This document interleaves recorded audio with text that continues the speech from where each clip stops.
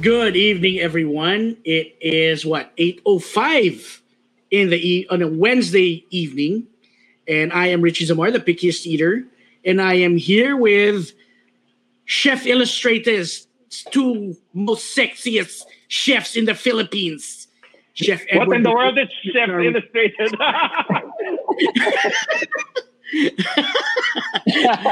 Hello mga idol, I have a question. Nagawa niyo na ba every ang week mga the avatar ninyo? introductions get weirder.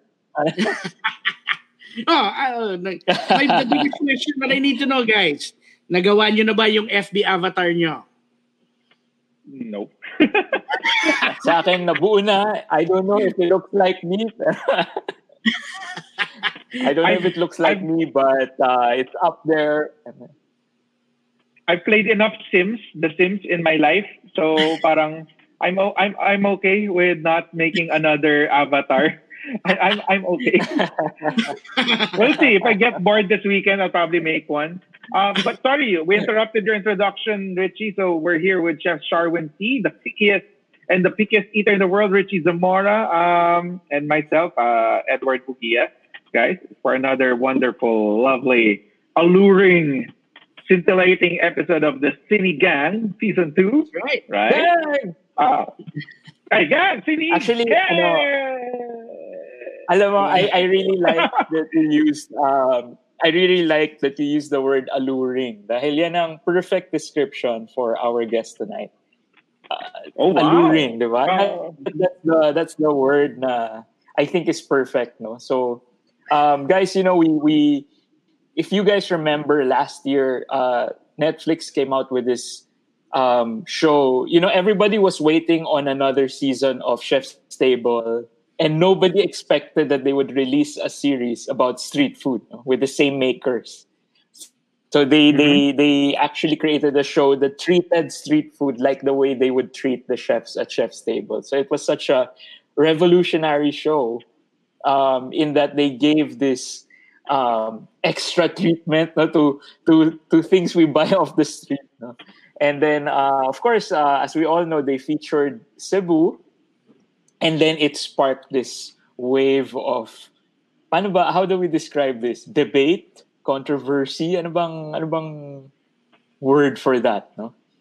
Was it a debate? I mean, Well, everything on social media is a debate these days. But we can talk about this all we want, but we weren't inside, diba? We can all give our opinions. I think everyone gave their opinions, but I think tonight we should get it straight from the person that was in the episode itself, right? Like, tayo, we can speculate, we can justify, but the I think the meat of the answers that we seek come from our guest tonight. So without further ado, I'm very excited, guys, to introduce our guest. Our guest is a writer, a photographer, an editor, and I know there's no official list, but I'm pretty sure she's one of the most influential people in Cebu. So let's please welcome Jude Bacalso. Woo! My God, Hey, welcome. Way to pile on the pressure. Thank you so much for piling on the pressure. Now I feel like I have to live up to all that you said. Thank you guys for having me, and good evening to everyone, or good morning, or good afternoon, whatever time it is, because the world is changing, and anyone can watch this everywhere in the world. So it could be anytime, anywhere. So hello. Saka we've gone international and Anax international. True, yes. It's basically what the internet has done. Yeah, so welcome, Jude. It's nice that we're early for the change. Nice to have you, Jude. Nice to have someone from the Philippines. So, guys, I just want to give a short background. No? So during one of my earlier trips to Cebu, that was the first time that Jude and I met. And parang my only condition was, Jude, can you bring me to a place that's like super delicious?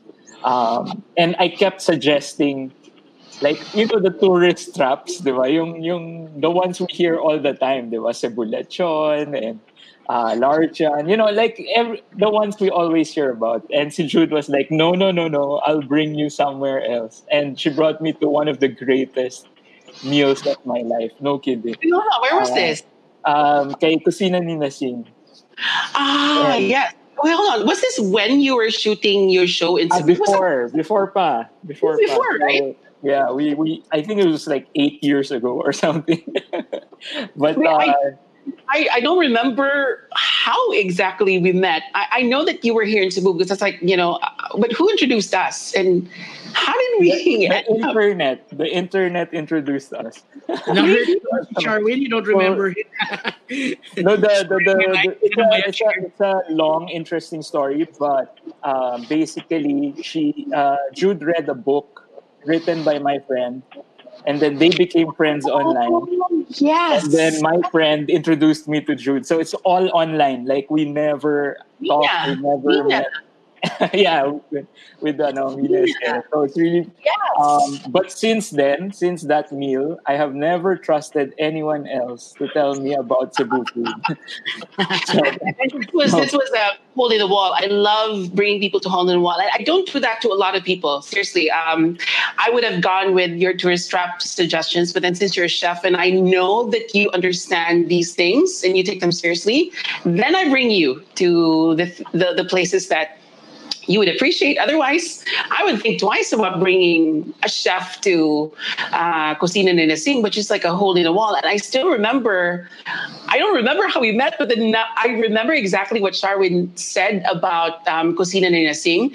When we were enjoying her food, she's not a trained chef at all. The owner is not a trained chef, but Sharwin pointed out that she's actually using techniques that are very modern. And I remember you saying that because I wouldn't have known that because I don't cook. I'm not a chef. I'm a food writer. So I tell people that I'm not a food critic. There's a difference. A food critic is someone who knows the techniques and can criticize because they can actually cook. I cannot cook to save my own life. But seriously, I mean, that's a disclaimer. I can eat. And I know I have a nose for good food. That is my superpower. But I'm a food writer. I write about food. That's it. Jude, I cannot decide. This is going to be the start of a beautiful friendship because I'm in the same boat as you. You can't cook. Richie, you can't. I don't cook. Oh.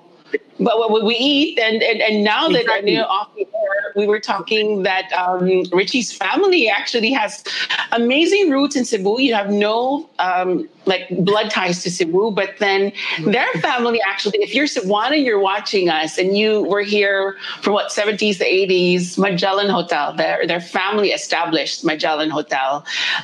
Richie says it's the first hotel in Cebu. I had to check on that, but I'm pretty sure that it was one of the first hotels in Cebu because I don't know if it was even before the ones in Colon. Because there was a hotel with a revolving restaurant. Center Point, yes. Yeah. So Magellan. Yeah. Wow. Oh my God. Okay. I might do a story on that, and I know who to call. Now I know who to call. I'll try to get as much information as I can before you do. Let me try to get as much information as I can. Because I'm pretty sure my dad forgot all the stories already. So well, you can embellish. I mean, it's always fun when people embellish their stories. It's always guys, I got curious about Cocina ni Nasing. Mm-hmm. Yeah, so there, can you see that? So I'm sharing the screen now. Oh my gosh, what's the menu here? Guys, you were talking about it, but you didn't tell me the menu. Tell us about it, all our listeners now. What's in Cocina ni Nasing? The amazing thing about these restaurants is it only had, at the time that I brought Sharwin there, it only had 5 items on the menu. And you know that when a restaurant only has 5 items, you're nodding. Chefs here and love food. If you only have 5 items on the menu, that means you do all of these things perfectly. You already know how to roast. You don't need to expand your menu. So she started off with 5 items that were known for their liempo. They were also known Liempo. for fish that was cooked inside. That's what Sharwin liked, and he said that this technique is actually very modern. She would cover it up in a leaf. I don't know what leaf it was. Was it a banana leaf? She would cook it inside a leaf, and it was very lightly flavored. It was perfect, and she had no culinary background at all. She just liked food, and she knew what tasted good, and she went with that. And I've always been a fan of hers. I love it when, because I'm a writer, so I love it when there's a hook to a story that really draws me in.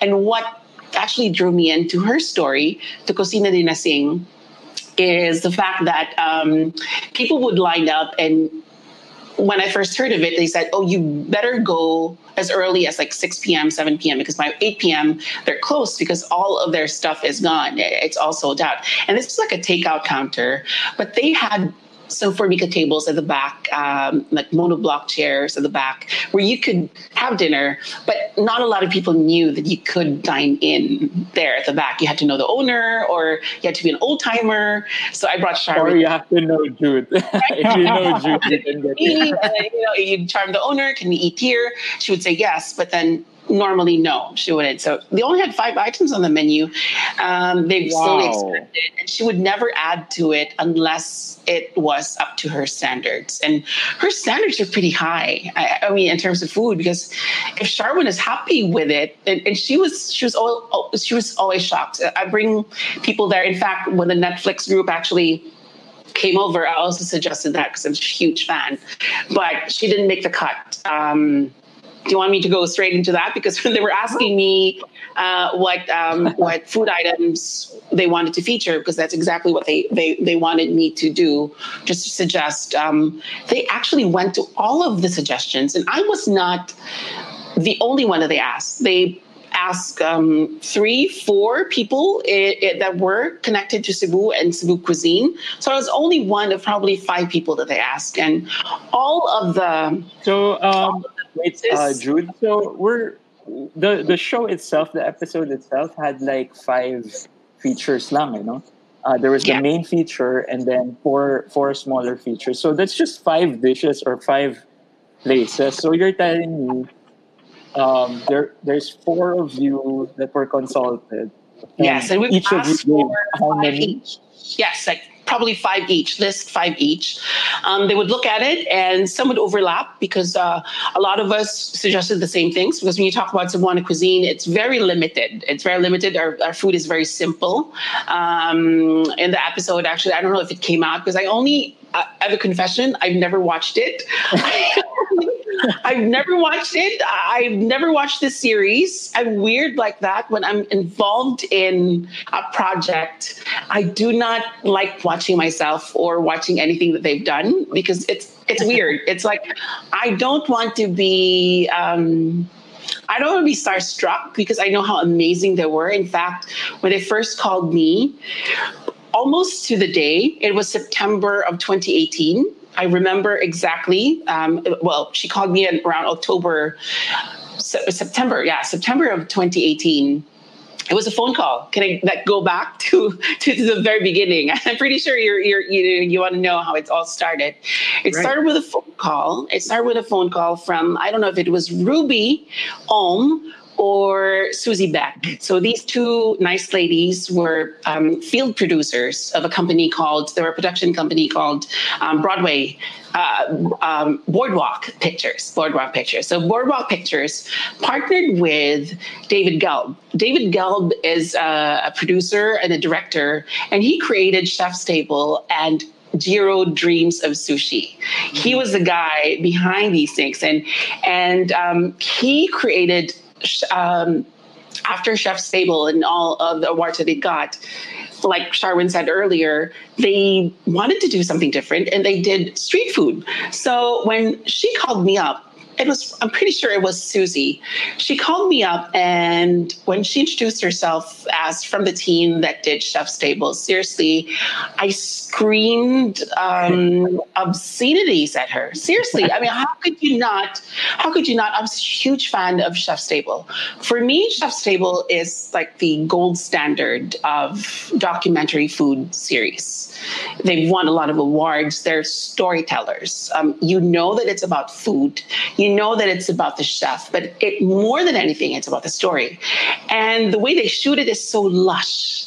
You know, it's amazing the great respect that they give to food in the way that they present it. It's lush. The only word I can think of is lush.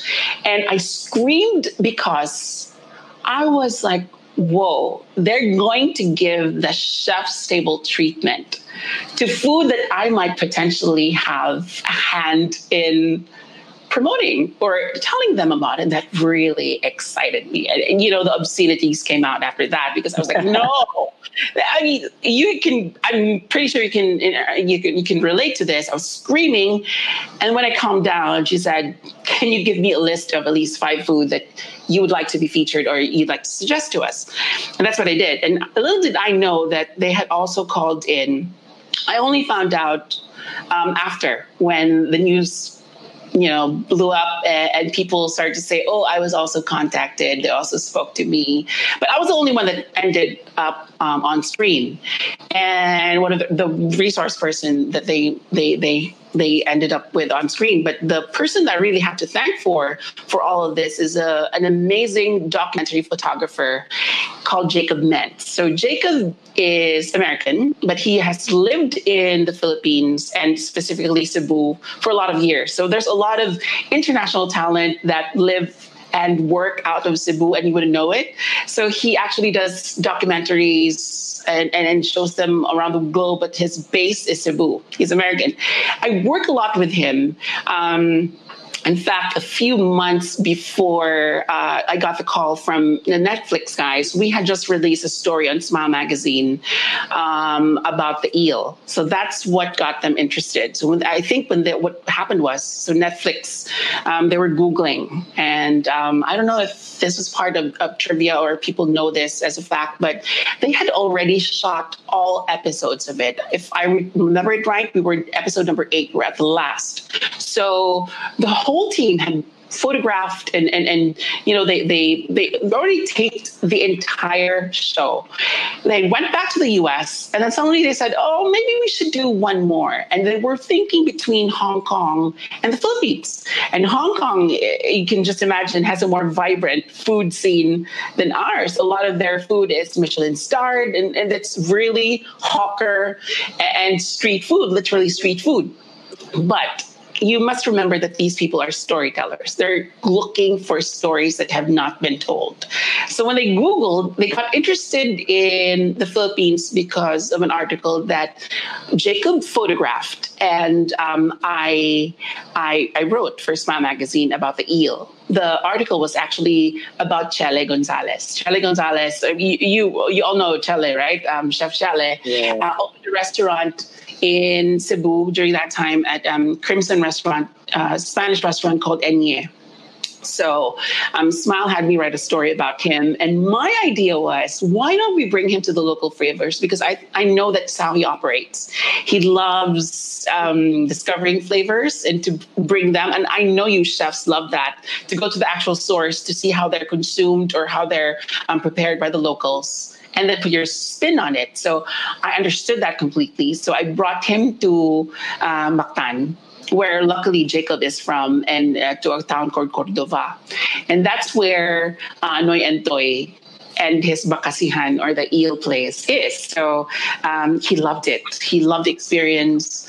If Cocina Nesting was a hole in the wall, this was like, I don't know, it was a crack in the wall, literally like a crack in the wall. It just existed on, it was corrugated steel on top, and it was just like the whole place could have just been blown over by a gust of wind. And he's been there because, like all food that is advertised as an aphrodisiac, it always has a longevity. People always go look for it. So he survived all of that There's something about no. There's something about our food, or just generally food in Asia. Everybody seems to want to talk about how it will strengthen your libido, and I don't know why. I don't know I why. mean, check it out. Check the photo out, man. That's super libido inducing right now. And I'm getting hungry, man. Wow. Yeah. So out of curiosity, Jude, what were the 5 places that you suggested? Not necessarily what ended up on the show, but you suggested 5. So what did you suggest? I don't exactly remember anymore what they were, but I'm pretty sure Kusina Nursing was there because they visited her. But also Noy and Toy, the Bakasihan place. I also suggested Ngoyong. You've probably heard of Ngoyong. If you've lived in Cebu, Rich is nodding his head. So if you know Cebu, Ngoyong is like it's a legendary Cebuano food that is our take on kikiam. The difference with kikiam is it's actually Hokkien food. Ngoyang, I think it's the original Chinese version of the dish is ngoyang, and we called it ngoyong. The difference with kikiam is that this one has a lumpia wrapper on top of it and then batter. So it's deep fried with lumpia and batter. So it's like a little sausage inside. But our original ngoyong, the way I remember it, because there are no in-depth stories about it yet, I would love to do that, but I haven't yet. But when you ask people, the original ngoyong was vegetarian. It was meat-free. It was just singkamas inside and 5 spice powder, which is what makes the ngoyong taste distinct. So 5 spice powders. Ngoyong is actually the Philippines term for 5 spice. There you go. So that's why I was wondering why people don't understand that the main ingredient of ngoyong is 5 spice powder because of the name. Yeah, ngoyong. So but I heard there's something about the ngoyong because when the episode came out, people were wondering why they featured lumpiang gulay instead of ngoyong. They actually called me about that. Ruby fell in love with Ruby and Susie actually fell in love with Ruby Lin. Ruby Lin is the woman who was selling lumpia. And when the first and only time that I saw the episode was when they launched it in Toyo Eatery. So there's like a gathering of media people there, and they showed it for the first time. It was the first time I ever watched the episode, and I had to because I was there at the venue. So I watched it, and I fell in love with Ruby. She was not one of the people I suggested. Lumpia definitely was not one of the food that I suggested because it's not particularly Cebuano. It's Chinese, right? It's Chinese, and any part of the country has a version of it. But what happened was the crew actually just stopped over on their way to Noy and Toy's Eatery, which is at the end of the road. So Ruby Lin's Carinderia, tiny carinderia, seriously, another crack in the wall. It's not even a hole in the wall. It's like a little crack of it. It's funny. She's at a basketball court and you wouldn't miss it because she's like a tiny green corner. Yeah. And she had this exuberant personality that everyone just fell in love with. So they do their homework. The Netflix guys do their homework. She fell in love. One of the producers, Susie, fell in love with her personality because she was like, yes. I'll prepare food for you. And full makeup there, no? Well, just for the episode, she put on really red lipstick. I remember the lipstick. It's Ruby Lin and her ruby lipstick, and the way she said "my lumpia," it's an internet meme, and I show it to her, and she's amused by it. But so they fell in love with her, and they had to ask me if they could feature lumpia. And I told them that it's not particularly Cebuano, but they went with it because they just totally fell in love with her. And she was street food. She's the epitome of street food because she really sold her food by the street, and she's a little bigger than a cart, really. Yeah. And she has this beautiful personality. So they were looking for people they could feature. and use the food as a background. So a lot of the controversy about it is because people forget that it is the story and the people that actually run the show. Confession, I had never met or written about Noy Entoy before Netflix discovered him. I had written about his food. I had brought amazing chefs to his food, but I had never met him, which is why Susie, one of the producers, kept asking me, what can you tell me about Entoy? Because we met him. He's a funny character. He's a funny guy. He would always stay in the corner. He would never be outside when people would come in because he was already like a legend there, but he would not entertain people. It was his daughter-in-law, Beda, who actually ran the show already, and he was just always in the background. So I never had met him. And then I only discovered him really when I saw the episode for the first and only time, and he was there. And it's like, I fell in love with him. So these people knew how to pick. I mean, my superpower is like I have a nose for where the good story is. That was also their superpower, which kind of gets lost in all of the conversation because the purists want it to be more of the food. Why did this food make the cut? Was this uniquely Filipino? And I think a lot of the controversy stems from the fact that you have to step back. You have to step back and take a look. Was it a good story? Did it leave you with a good feeling? Is it food that you would like to try if you were not from this country? And it always amazes me now, years after, exactly probably like 2 years after, that Noy Entoy, who just recently, by the way, passed away. He passed away. Yeah. God rest his soul. He passed away peacefully last month. I know how peacefully you can die, but as peacefully as you can.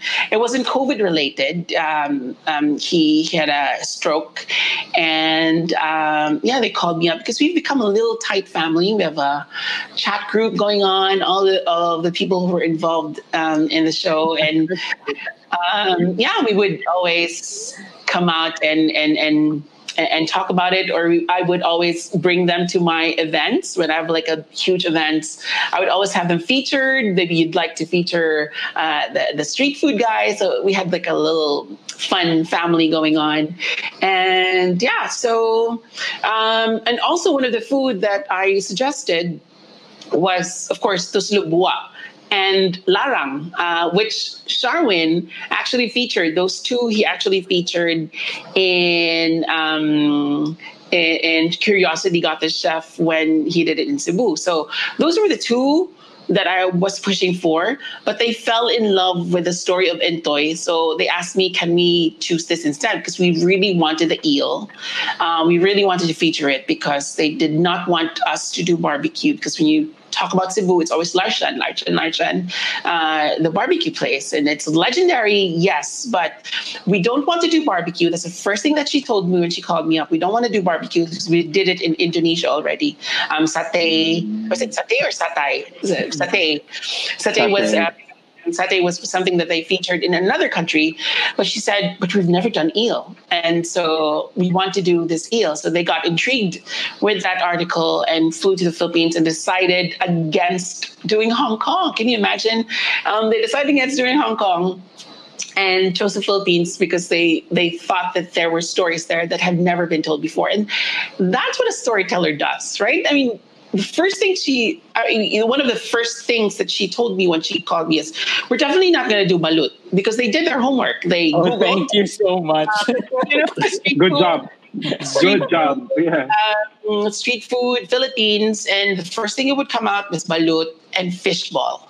And I told them, fishball isn't even fishball, so that's kind of difficult to explain to them. But they totally got it. They totally got it, and they appreciated the fact that there were other things on the menu that had to be explored. So they loved that. Off the bat, I also told them that this is going to be controversial. People are going to say a lot of things about this because you chose to only shoot in Cebu. Of course, as a unofficial ambassador to Cebu, I was like, yes. And then my first reaction was, seriously, sorry, Manila. But my first reaction was, yes. And I had to, my first thought was like, girlfriend, you gotta sell this. You gotta sell this, girlfriend. So they don't look any other direction. They were very non-committal when they would talk to you. I didn't even know that was going to end up on the screen until like a few days before they shot it.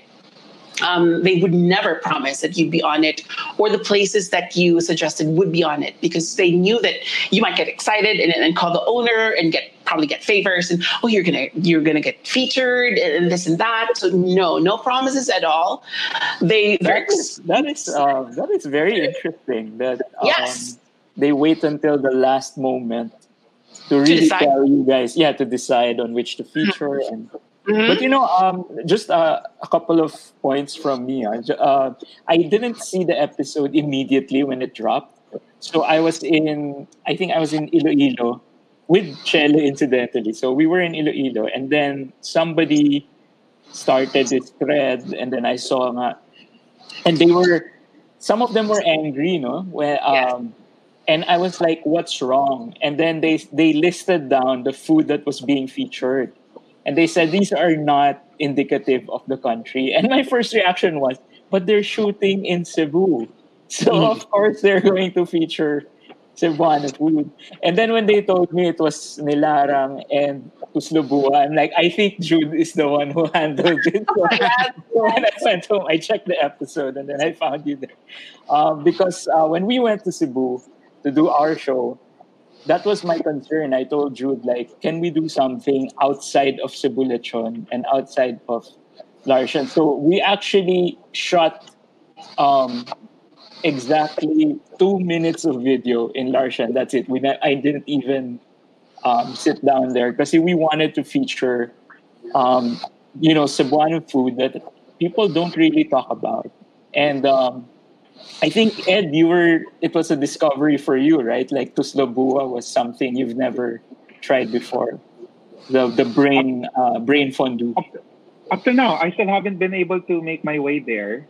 But when I saw it on the show, I was like, what in the world? What in the world is that? I want that now. So it was at that level. I remember I messaged you, I messaged our other writer friends, Sila Bea. I said, hey, guys, what in the world is that? I need that in my body ASAP. I haven't been back to Cebu. Please tell me if you find yourself here, because I'm gonna let you taste two versions of it: the one that Ian has in his restaurant and the authentic one in Pasig, because nothing compares to that. Nothing really compares to the authentic. Because I actually brought Sharwin to the authentic Tuslubua and Nilarang, and we had the barangay captain of Barangay Pasig actually cook for us. And it was a fun episode because they used puffer fish. And Sharwin was afraid for his life because if you know pufferfish in Japan you have to have a special license in order to prepare it, otherwise it would be poisonous, right? And I told him, okay, Sharwin, they actually use pufferfish, which is could be poisonous. And I remember him asking me, has anyone died of it? I've never heard of anyone dying of it. But maybe, it was never reported, but we'll find out a few minutes later. Actually, we actually stopped filming because of an accident with the stove. No? But during that pause, I actually started researching. And I found out na taguntungan, the fish that they used, is actually porcupine fish. So it's a cousin of the pufferfish. So it's not the pufferfish. Exactly the same, but it's not poisonous. So I felt better afterwards. No? But there was a 5-minute stretch where I was like, Jude is trying to kill me. So, but those two dishes, Tuslubua and Nilarang, actually the bakasi, the eel, is also Nilarang, right? So Nilarang is the term for a sour soup. So these two dishes are so unique. Incidentally, it's our version of sinigang. It's the weaker version of sinigang. Cebuanos are going to crucify me for saying that, but half of me grew up in Laguna, so one of my favorite dishes is actually sinigang. I love it really sour. And a little bit of trivia: Cebuanos back in the day when Manila food came trickling in, like sinigang, they would always cook it na it wasn't as sour as you would want it, because the sourest that we go is nilarang. So that would be the weaker version of sinigang. If it was any more sour than that, it would be spoiled already. People would consider it spoiled. So we didn't really go tamarind. It was more of kamyas. So it was soured with kamyas or with tomatoes. But the best version of it that I tried in Pasig was soured with green mangoes. So it's that kind of sour, not the tamarind sour. So yeah. So let's talk about that controversy thing. What's the one complaint? You know naman na everything we do, there's complaint. No? I mean, like, the moment you appear on camera, somebody already has a complaint about Of course. you Of or the show, whatever. But for the Cebu street food episode, what was the one thing that really bothered you among the criticisms? Like, what's the one thing that really bothered you? Remember that I think the thread that you were talking about was by this director, the one who does Gagamboy, right? I forget his Richie There were directors. What was his name? Eric Mati. He is full disclosure. He's a friend. But please speak freely. Really? He's not my friend, so I'm not concerned about that. So the thing is, I think he was just being consistent, because he's always, raved against the fact that the local cinema is being eclipsed by international features. And this was in essence an international feature, because it wasn't a regional show. This was the production from the US calling us up and asking me, can we do a story about you? So that for me, colonial mentality, I was like, whoa, yes. No, I'm not putting down local or regional shows, but maybe part of his hate towards the show was because of that. And it turned out it made sense even more when it turned out he was actually doing a show for HBO that was also food flavored, which turned out to be Food Lore, right? And so that made sense to me. So it did really bother me, because he was just being consistent. And I think he does that all the time. He provokes people he was on the wrong side very recently of the conversation as well. I don't remember what issue it was, but after street food, he also commented something about like a national issue, and he was also vilified in social media about it. So it's apparently that's what he does. He provokes with his ideas, and then people talk about him. But it backfired on him in Cebu, because I don't know if the Netflix people really understood the regionalism in the country. Because originally, I don't know if this was out in the stories, so I might be spilling the beans on this one. Originally, they wanted, instead of Chef Tatung, they wanted Cloud Tayag. So they wanted Cloud to be the main chef to be featured on it, to comment on the food, because I told them I cannot comment so much on food, because I do not cook. I'm just a food writer, and I just pointed you this direction. I can point you. That's my superpower. I can point you a direction. So they wanted Cloud Tayag, and I said that Cloud might not have any knowledge of the nuances of Cebuano food, especially the nilarang and the tuslobua, because is he from Pampanga? He's from Pampanga, right? Is he? Yes. So Claude is from Pampanga, and Pampanga was also angry about that episode, because they're considered the street food capital of the Philippines. Unofficially, they're considered that. So they took offense to that. At that, and I remember in social media, someone actually went on my page and commented on it. It should have been Pampanga, because we're the street food. And then I explained to him what they wanted, because at the onset they said we were not going to do any of the stories that have been told before. So they didn't want to do sisig. They did not want to do balut. They told me that. It was the first thing that they told me. So funny thing, this guy who commented actually apologized for it and said I might have been overreacting because of regionalism. And I'm glad that I did not attack him head on about it. I just explained to him that this is what the Netflix people wanted. So that was cleared up. So, in the age of social media, I'm sure Sharwin also knows this one because he gets a lot of comments as well. Handling it is tricky. But then we need to forget like the whole attitude that someone is out to get you. Yeah. So when I was doing the show and people just started like, no, but I already told the Netflix people that this was going to happen. I already knew. As someone who has chosen to be based in Cebu, I always have to defend Cebu to like a wider audience. And I love that unofficial job that is given to me because it, a lot of people make assumptions about Cebu that they know, Cebu, we know everything about it. It's fun. It's sand and sea and all that. They think it's just one island. And do you know that there are actually 167 islands when you say Cebu?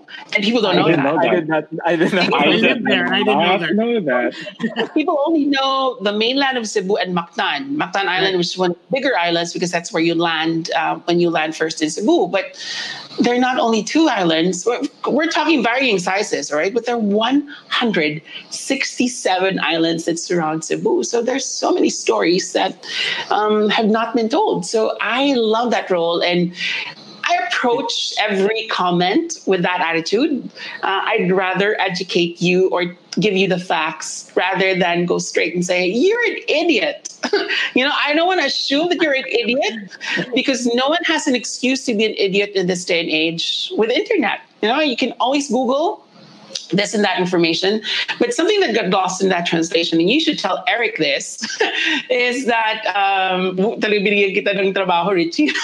You should tell Eric this, that, he was just doing his job because he was promoting his own show. But that's the wrong way to go about it, that you pull something down in order to lift yourself up. And that was a sad thing for me. But I loved it.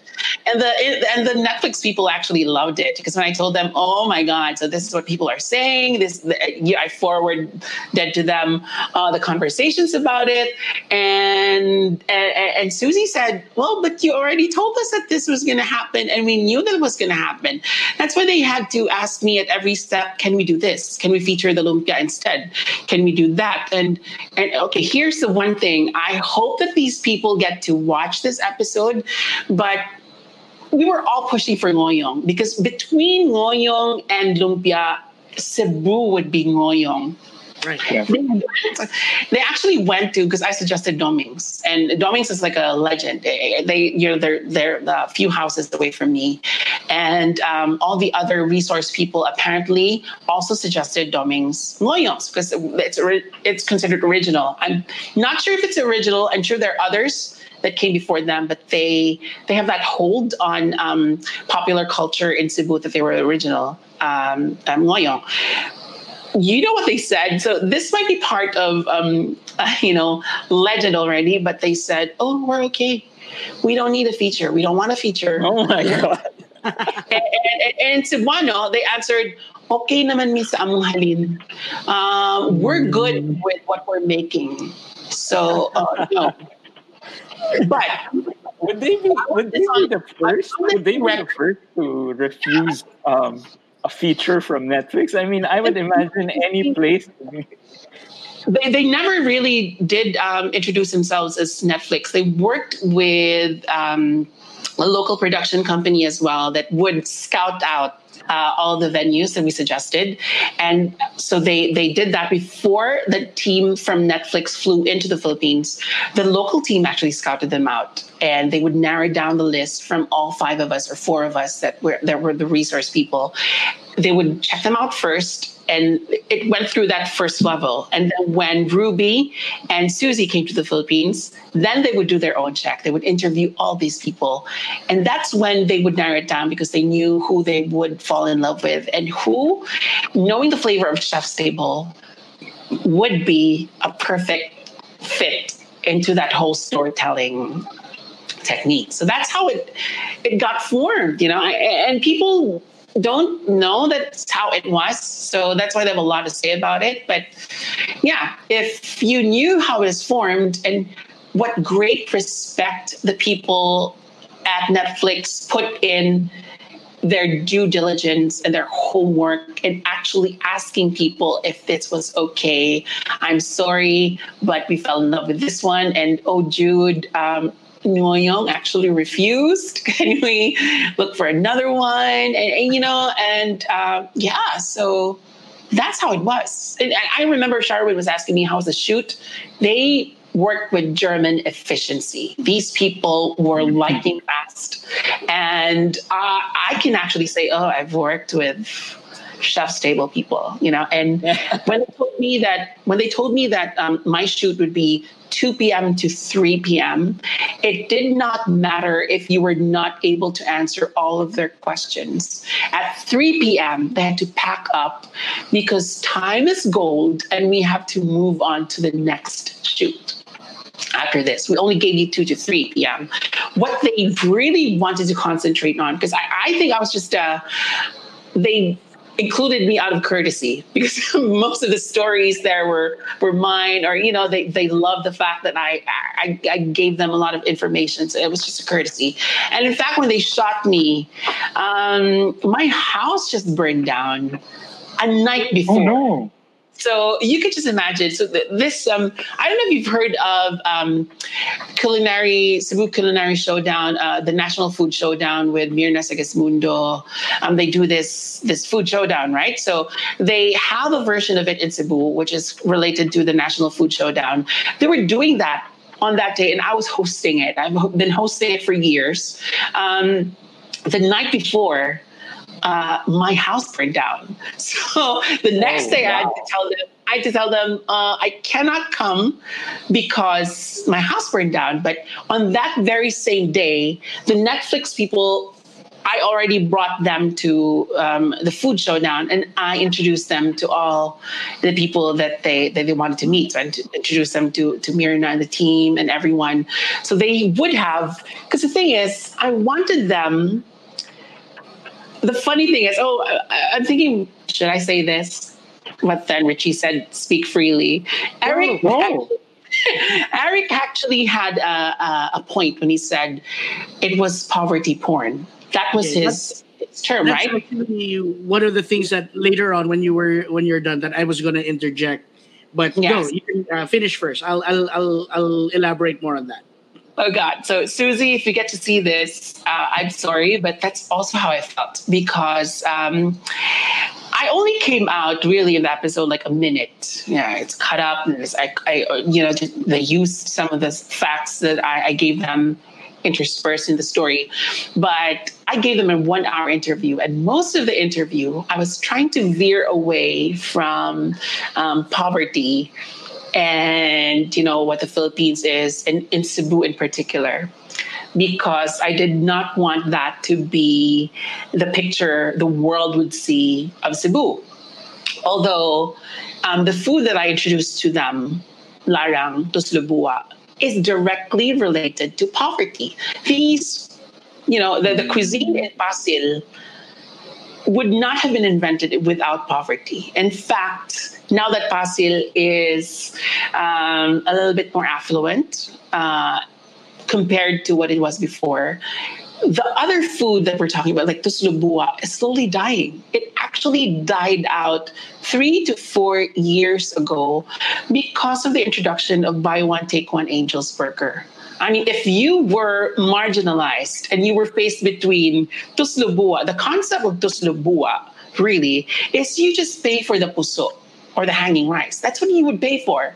The gravy, the brain was for free. They made it as salty as they could so you would buy as many puso as you could, because that's the only way they would make money. You had to pay for the puso, and everyone was free to just dip it into the brain souffle. And that was the concept of it. But when buy one, take one burger came out, and no one would opt to go to like sharing saliva and sharing everything. And then I mean, if you tell a kid to choose between pork brain fondue and buy one And a take one burger, Right. it's an No, easy and choice for so kids. it died out until Ian Secom, who started out his business because it was slowly become an urban legend. That's the story behind his own Tuslubua version. It became an urban legend, and Ian works with the band community in Manila and the rest of the country. And when people would visit us, the first thing they would ask is, "So where do you get Tuslubua?" And it's difficult for Cebuana to answer that question because, like in my case, I had to bring Sharwin to Pasil and ask the barangay captain because I have these connections to cook for him because it was already dead by that point and you could not get it commercially because of Angel's Burger, right? So, because I had connections, I asked the barangay captain to cook it for us, but it was basically dead. And Ian brought it back to life, not completely faithful to the flavor of it. It was his version. It was a commercialized version of it. It was something that he offered to tourists. No, so that's what also attracted the Netflix people to his story because he was trying to revive something that was already dying because an area that Pasil, in this case, that developed it because of poverty was becoming affluent. So people had the means to buy the burger and not the pork brains that were something that you couldn't sell anymore in the market. So it was basically refuse that they I put. think the tough Started. part the tough part about making this show, the Netflix street food, is trying to balance talking about poverty and talking about Yeah. street food, because generally that's how street food came about, because of poverty. Yes. Yes, because Richie, what you were gonna say something about poverty I porn? can't. I didn't. I haven't spoken to him, to Direk Eric, about this controversy, so I can't defend what he said, or I can't really explain what he said, what he meant. But something that I can tell you about him is that something that I know for a fact about him is that poverty porn, especially when foreigners use the Philippines for poverty porn, that's what upsets him because he does that. There's he does more it all the time. Pardon? Well, He does it all the time, right? To exploit for his own movies. And well, I kind of understand. So in that way, I was a little bothered when they were interviewing me. Plus the fact that my house just burned down, I wasn't completely there. And their questions were actually geared towards that. I made it a point for them to meet the top level chefs in the country, the sophisticated ones, because I wanted them to see that there is a vibrant community, culinary scene in the country that is apart from the street food. So I wanted it to be a good balance. Before they went and shot everything, I wanted them to know that there is a Michelin-starred chef who started his restaurant in Cebu. Jason Atherton at that time had just opened his first and only restaurant in the Philippines as a love letter to his wife because he married a Cebuana. So he started. He was one of the first people to get a Michelin star, the quickest, for Pauline Street Social in London, and the people were like, "Why Cebu? Why? Who would eat there?" And it remains a fact that the regular Cebuano, does not eat in his restaurant because that's not the type of cuisine that the Cebuano is used to. But that's pig in the palm, right? Pig and palm, yes, pig and palm. And even now, people struggle to appreciate it because it's not Cebuano at all. But I wanted the Netflix people to understand that, there's another chef who worked for a Michelin-starred restaurant, who also started Marco Anzani, who used to work for Shangri-La in Mactan, is based here in Cebu, married also a Cebuana, and started a restaurant in Zani. So we have that scene. One of my favorite chefs is Izzy C. He also started Kayu, which is one of my favorite restaurants here. I think he also apprenticed for an Iron Chef. Muramoto? Is it Muramoto? Iron Chef Muramoto. Oh, wow. So apprenticed for Iron Chef Muramoto and came back to Cebu. His family, okay, Richie, you might be interested in this. Since you're old hotelier families, his family owns Montebello. Montebello Hotel was the other chic hotel during that time. So it was Magellan Hotel and Montebello Hotel. Both locally owned hotels, Montebello.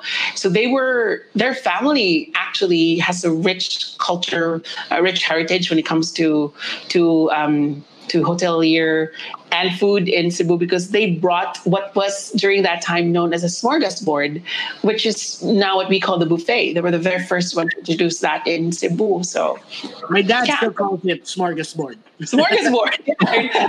Let's go get something from the smorgasbord. So our dads call it that. It's a sign of refinement. They were introduced to it very young. So we were introduced to it when it was called the buffet. They knew it back in the day when it was called the smorgasbord. So That's how you know, that's how you age people when they use smorgasbord.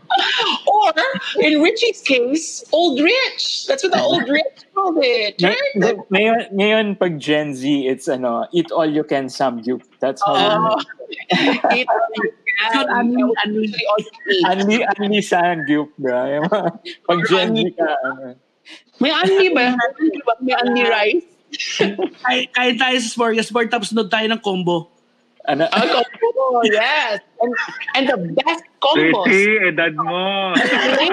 Magellan. No, seriously, they played at Magellan, the legendary bands. I think Firelight's band, if I'm not mistaken. Firelight's band called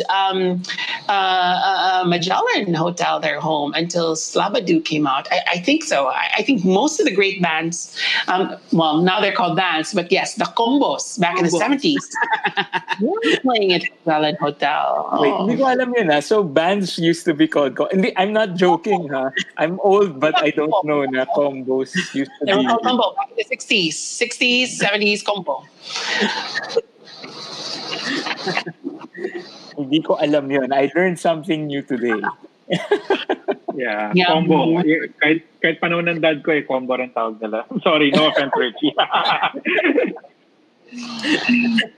I got that from my dad. Yeah.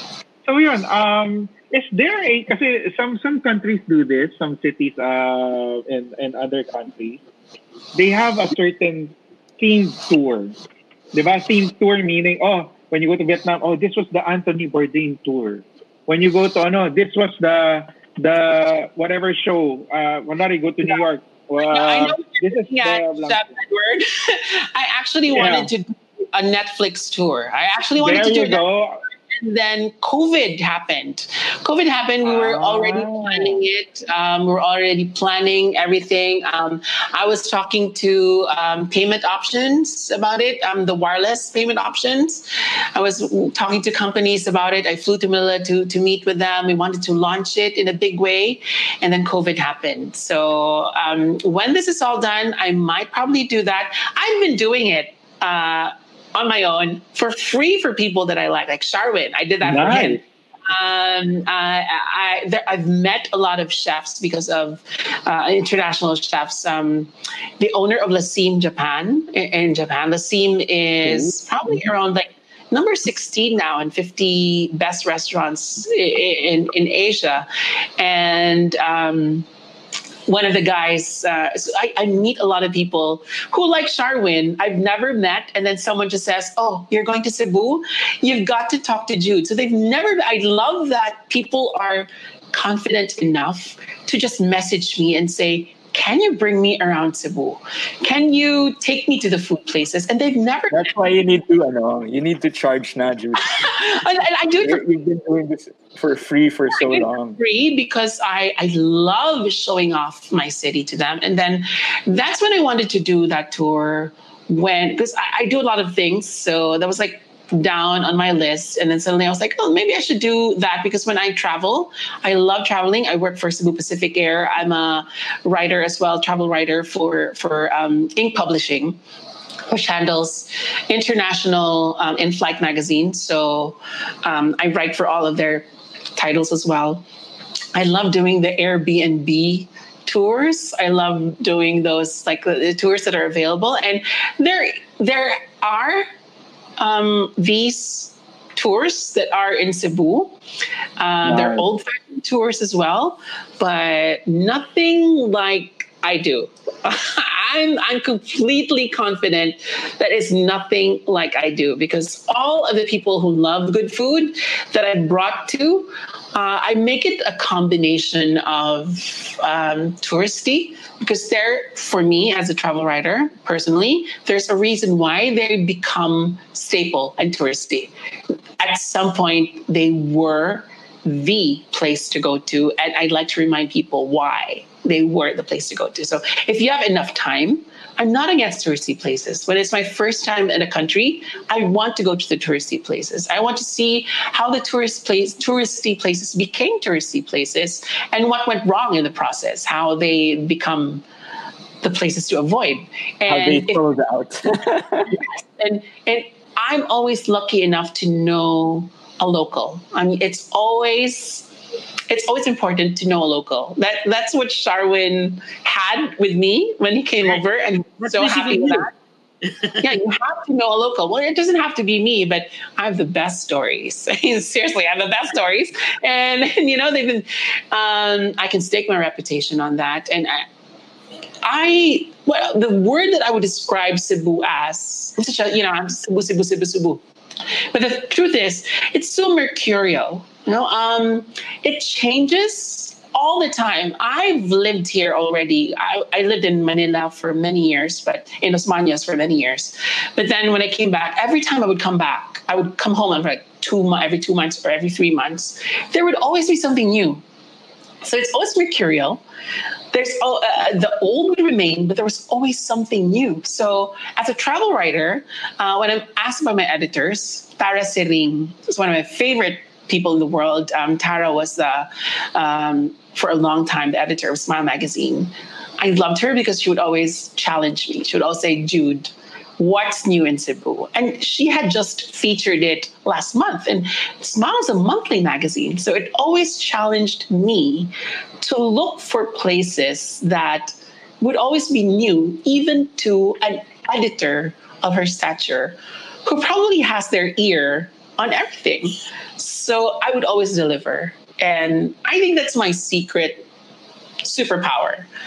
I always know how to sniff them out. And I'm always at the right place at the right time. I can't say I'm the best writer. God, no. I'm not the best food writer. I think the best food writer already passed away just very recently. Clinton Palanca was an amazing food writer. I do not hold not even a matchstick or a candle to him.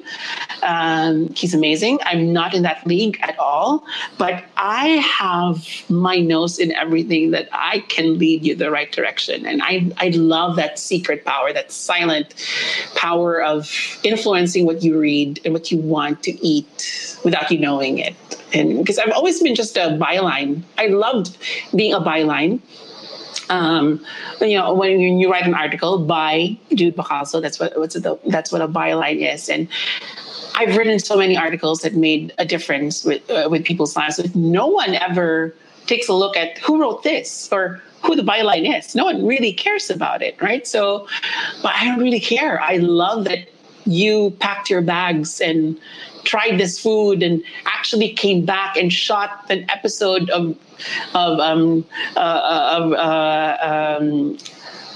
Sharwin's show. In that case, when he came back here to do his whole show, because I brought you there and I told you that story. So I had to go back. I had to go back to Kusina Nissin. It was like the greatest liempo and eggplant salad I've ever had in my life. I don't know if it's just because of the ambience, because like you sit there, no one else can sit there, and it's like you hear the cars, you can smell the cars pass by. It's not exactly the greatest ambience, but the food is amazing. And before we before we go, I'd love to maybe hear from Jude, like maybe another undiscovered Cebu food place that we can go to once this pandemic has been under control. Like what's a good still hidden. Of course, when we talk about it now, it won't be hidden. But what place would you recommend that nobody has really talked about yet? Pinagtatawanan ako ni Spanky because when I go to Cebu, the first place I go is Dim Sum Break. So yeah, Oh, that's a classic. That's a classic because if you've lived in Cebu, you develop that taste, right? And the funny thing is, the steamed rice. I'm pretty sure your staple is steamed rice, and I have a Cebuano in Manila classic story about that because when I was a freshman in Manila, in Los Baños, I would go to Manila on the weekends, and I went to Robinson's Galleria, and there was this Chinese restaurant. So I went there. Oh, dim sum! I'm familiar with this cuisine, so I went in. I was so confident, sat myself down, ordered the side dishes, and said, "And steamed rice, please." And Richie's laughing already because he knows that what steamed rice means in Cebu. When it came to my table, I was like, what the heck is this? What are you serving me? Steamed rice. It was just plain steamed rice because that's what I asked for. And this is only peculiar in Cebu because it was invented in Cebu. They invented it. The family who owns Dim Sum Break, they invented that recipe. And steamed rice is actually fried rice that they top with a gravy and bits of pork and vegetables. It's an entire meal in itself. And it is the foundation of your entire meal. And back in the day when we were in high school, you could only afford one. I don't know if it's 20 pesos or probably something like that, 20 pesos back in the day. And your allowance for the week was 100 pesos, right? So that 20 peso thing was the only thing you could afford. And everyone, this is very Cebuano, would chip in. The term is chip in, right? Chip in. What do you call it in Tagalog? Ambag. There you go, ambag. So it's English, but then it's Cebuanized English, chip in. So chip in. We would chip in to buy the spring roll, and one would buy the siomai. So we would share the ulam. We would share all the side dishes, but we each had our own steamed rice. And someone who couldn't afford the side dishes could live with the steamed rice. Oh my God! So I haven't even answered Charmin's question. A place that I would recommend. Okay, so these are two gems that I love in Cebu. These are two restaurants actually that are pretty up there. I love Number 9. I don't know if you've heard of Number 9. Have you guys? Okay, Number 9? It's called Number 9. It's in a lonely street, which is like a back alley of a main road. So parang EDSA. So you had EDSA because it would go through different schools in Cebu. But then there was a quiet back street parallel to it, Benedicto Street. So they're on Number 9 Benedicto Street. That's why they're called Number 9. So it's Spanish restaurant. It's a Spanish restaurant, but it is heirloom recipes by the family that used to live in the house. So it was their ancestral home. They made it into, and Chef Edward's already Googling it, I'm pretty sure. So Number 9 is like my go-to for great cocktails. Oh my God, their cocktails are so amazing. For cocktails, I'm a huge fan of Number 9's cocktails and Pig and Palm.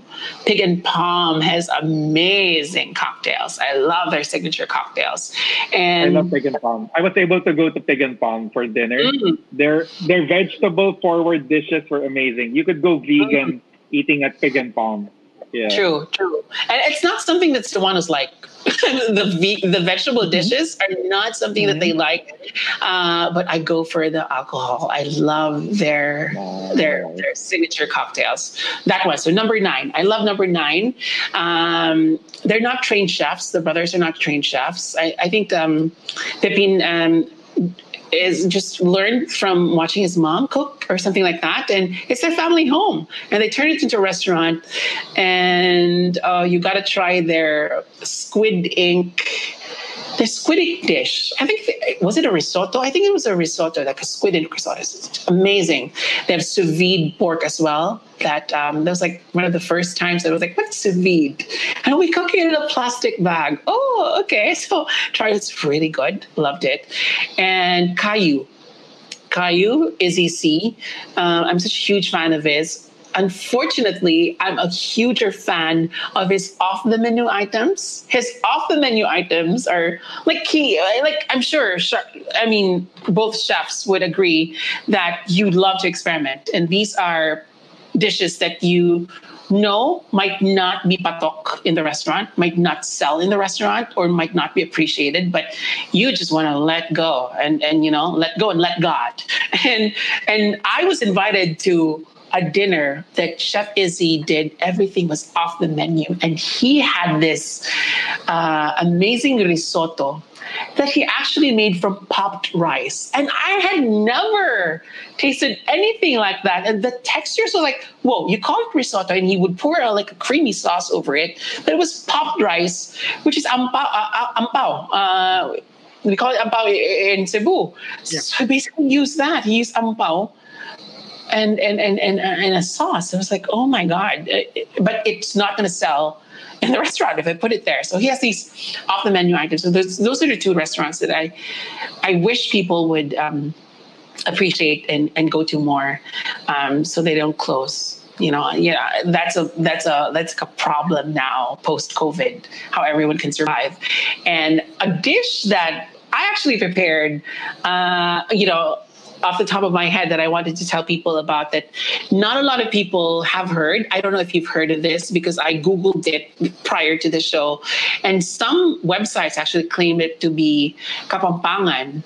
But most of the websites claim that it is Cebuano. So it's called Agos-os. AGOS-OS. Agos-os. Agos-os is something that I heard from my father. My father clings to his roots tenaciously. He tells me about all the childhood food that he had. So agos-os is sweet potato, kamote, that is wrapped around a meat, and it ferments. So this was food that was pre-refrigeration. This was how food was preserved back in the day. So I think they used onions as well. Is it onions or garlic to preserve it? So it's they wrap the meat, the raw meat. I would think it was raw or probably blanched or boiled meat in kamote, and that's a dish that is not commercially available. It's not even in Cebuano restaurants, but I'd like to talk about it so that people would bring it back, because it's distinctly Cebuano. It has a story to it, and I think people should bring it back. And only a few people, I've heard of people that can still make it. Like my lola's yaya, can still make it. And I was in the process of looking for those people pre-COVID, because we wanted to do something like a food tour. Quest Hotel, actually. I wanna learn that dish. Yeah, agos-os. It's probably fermented.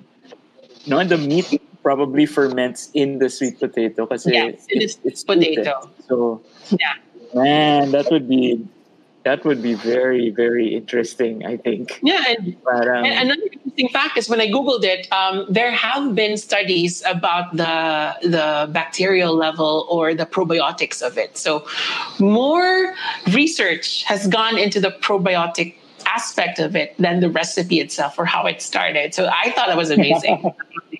There were studies done on the fermentation process and what the bacteria was involved in it, more than the origin of it. So many gems that people people can keep their kombucha. I want my agos-os. Your agos-os. The new fermented craze, kombucha, or maybe invent like a agos-os kombucha. Yeah, chef. Jude, we have a question here from the audience, from Ching Lee, one of our favorite food photographers. Is Dove 10 still a thing in Cebu? What's Dove 10? Oh, okay. Oh, I have a personal story about, it's not Dove 10, it's 10 Dove Street.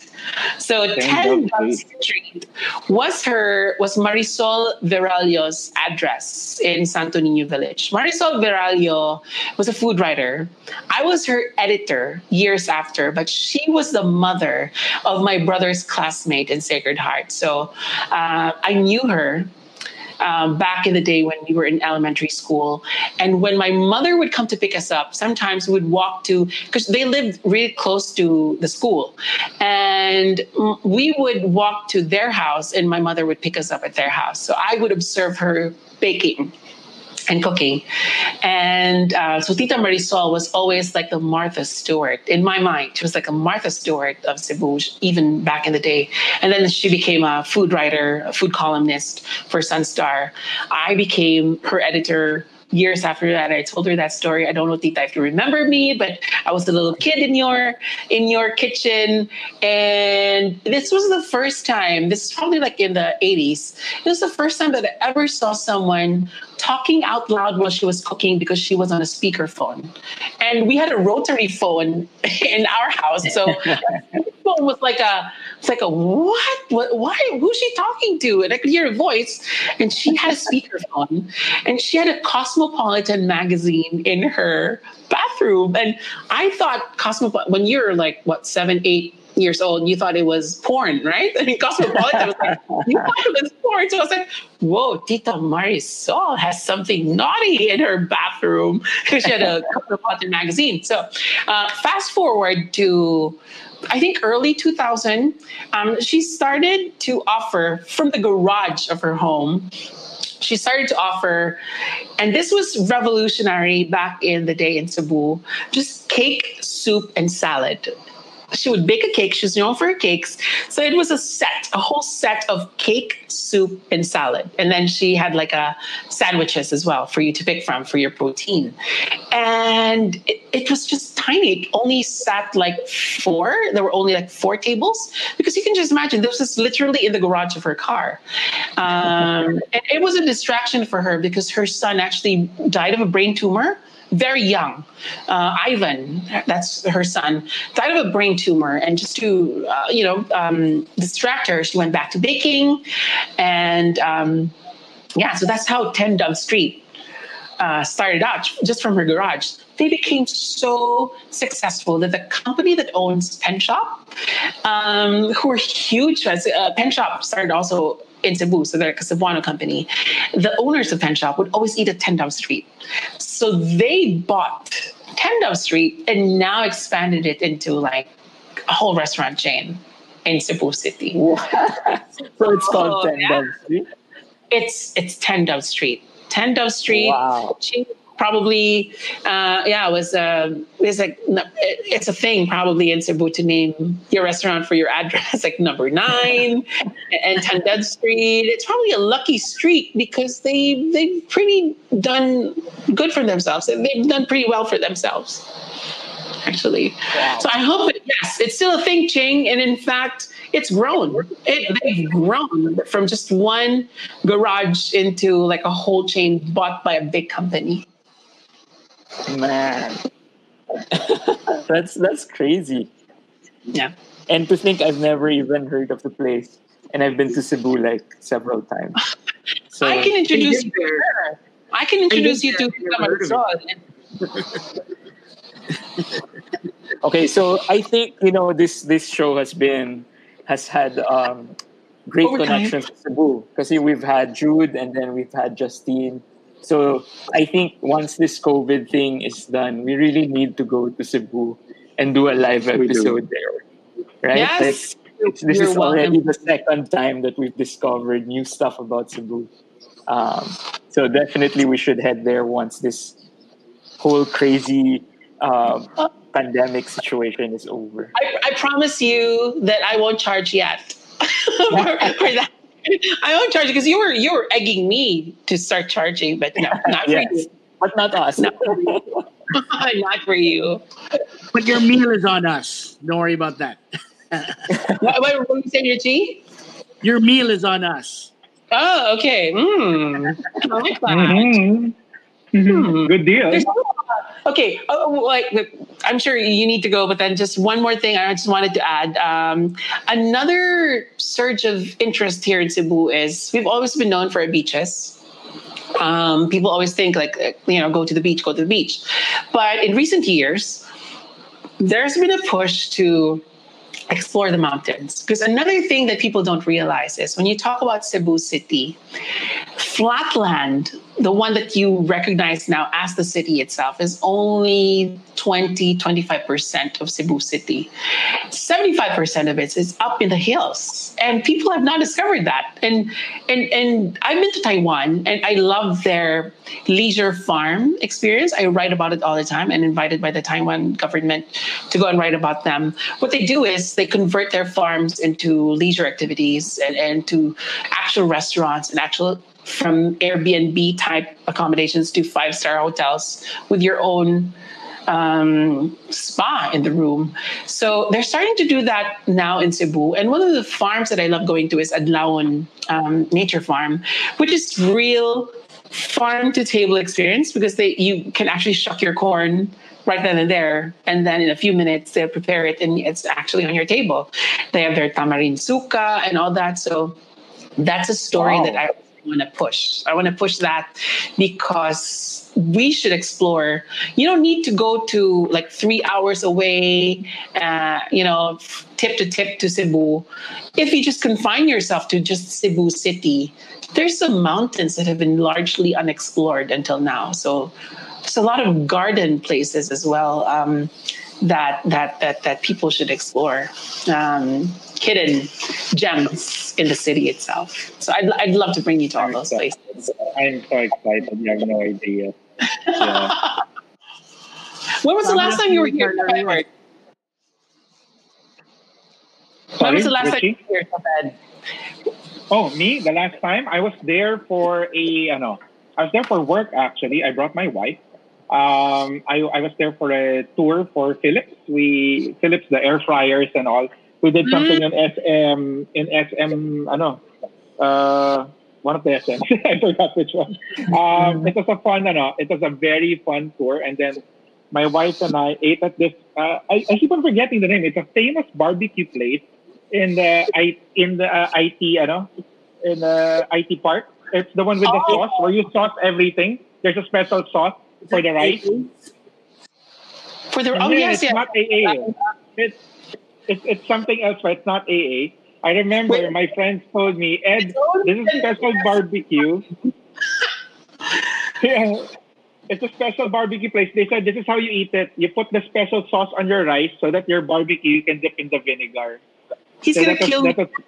I think you're talking about Yatski Barbecue. Is it Yatski Barbecue? Yes, it's Yatski. Yeah, that's where my friend told me to go. He's going to kill me because it's owned by a good friend of mine. He's actually a doctor, a surgeon. And, he's a surgeon, and I went to school with him. So he owns it, and that's our version of barbecue is a little sweeter. I don't know if you notice it. We like it sweet. I don't mind. I like sweet food. I don't mind. On the sweet side. All right, our list is growing, but Jude, thank you so much for joining us on this. Thank you for having me. We love the stories. You know, naman ako, I survive on stories. So thank you for the juicy stories. Before we go, do you want to promote any of your upcoming projects or social media?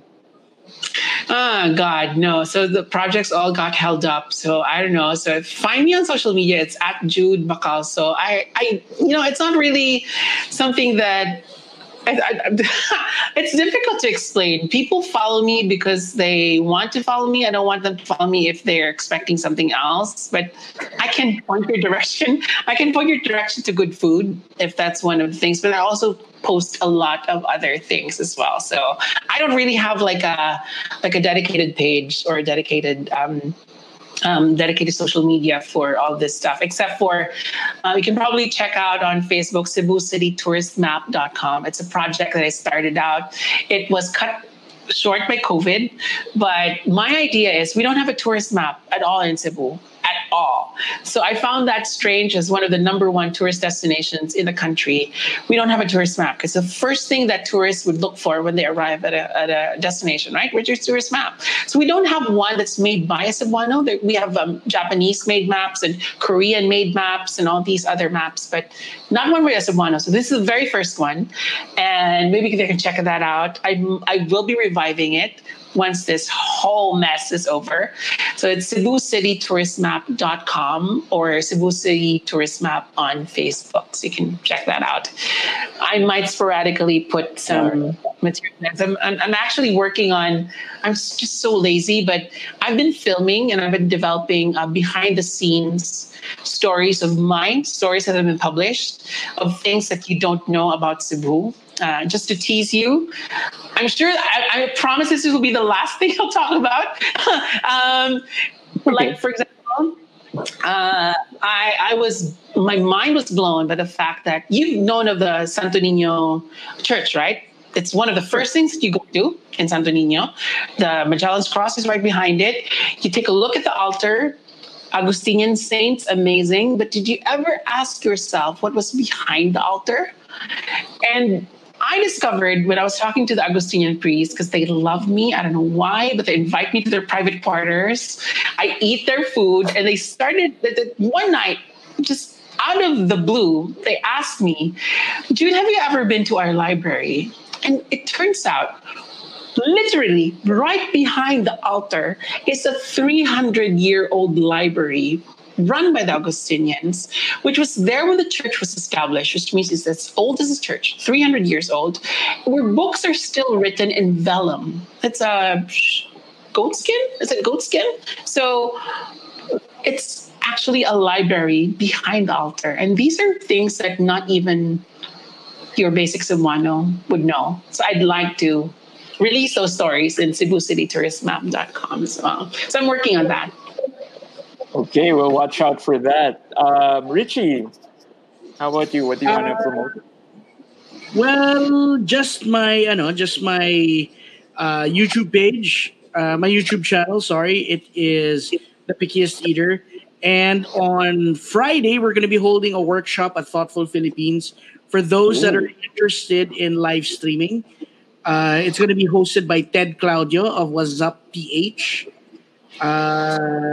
And apart from that, just follow me on The Pickiest Eater on Instagram and Facebook. The Pickiest Eater the World on Facebook.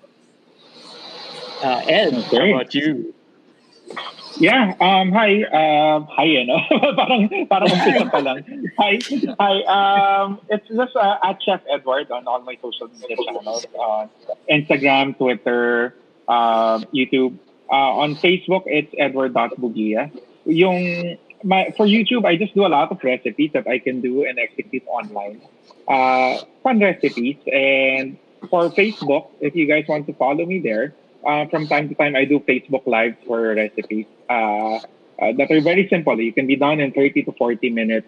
Just day-to-day recipes. So there, that's about it. Maybe Chef Edward, you'd like to ask everyone to... Sorry, good? I just wanted to ask maybe Chef Edward, because we belong to this little group on Telegram. Maybe you'd like to ask people to definitely vote, right? Make this an opportunity to tell people that the voting registration actually started on September 1st. And if you want your voice to be heard, please go to comelec.gov.ph to find out how you can register. Oh, talaga siningit ko, no? No, it's fine. Kasi I always tell my friends. Yeah, I tell my friends, if you want to complain about the government, you better make sure you're a registered voter. You're a registered voter. I have not missed an election in all these years since I started. I have not.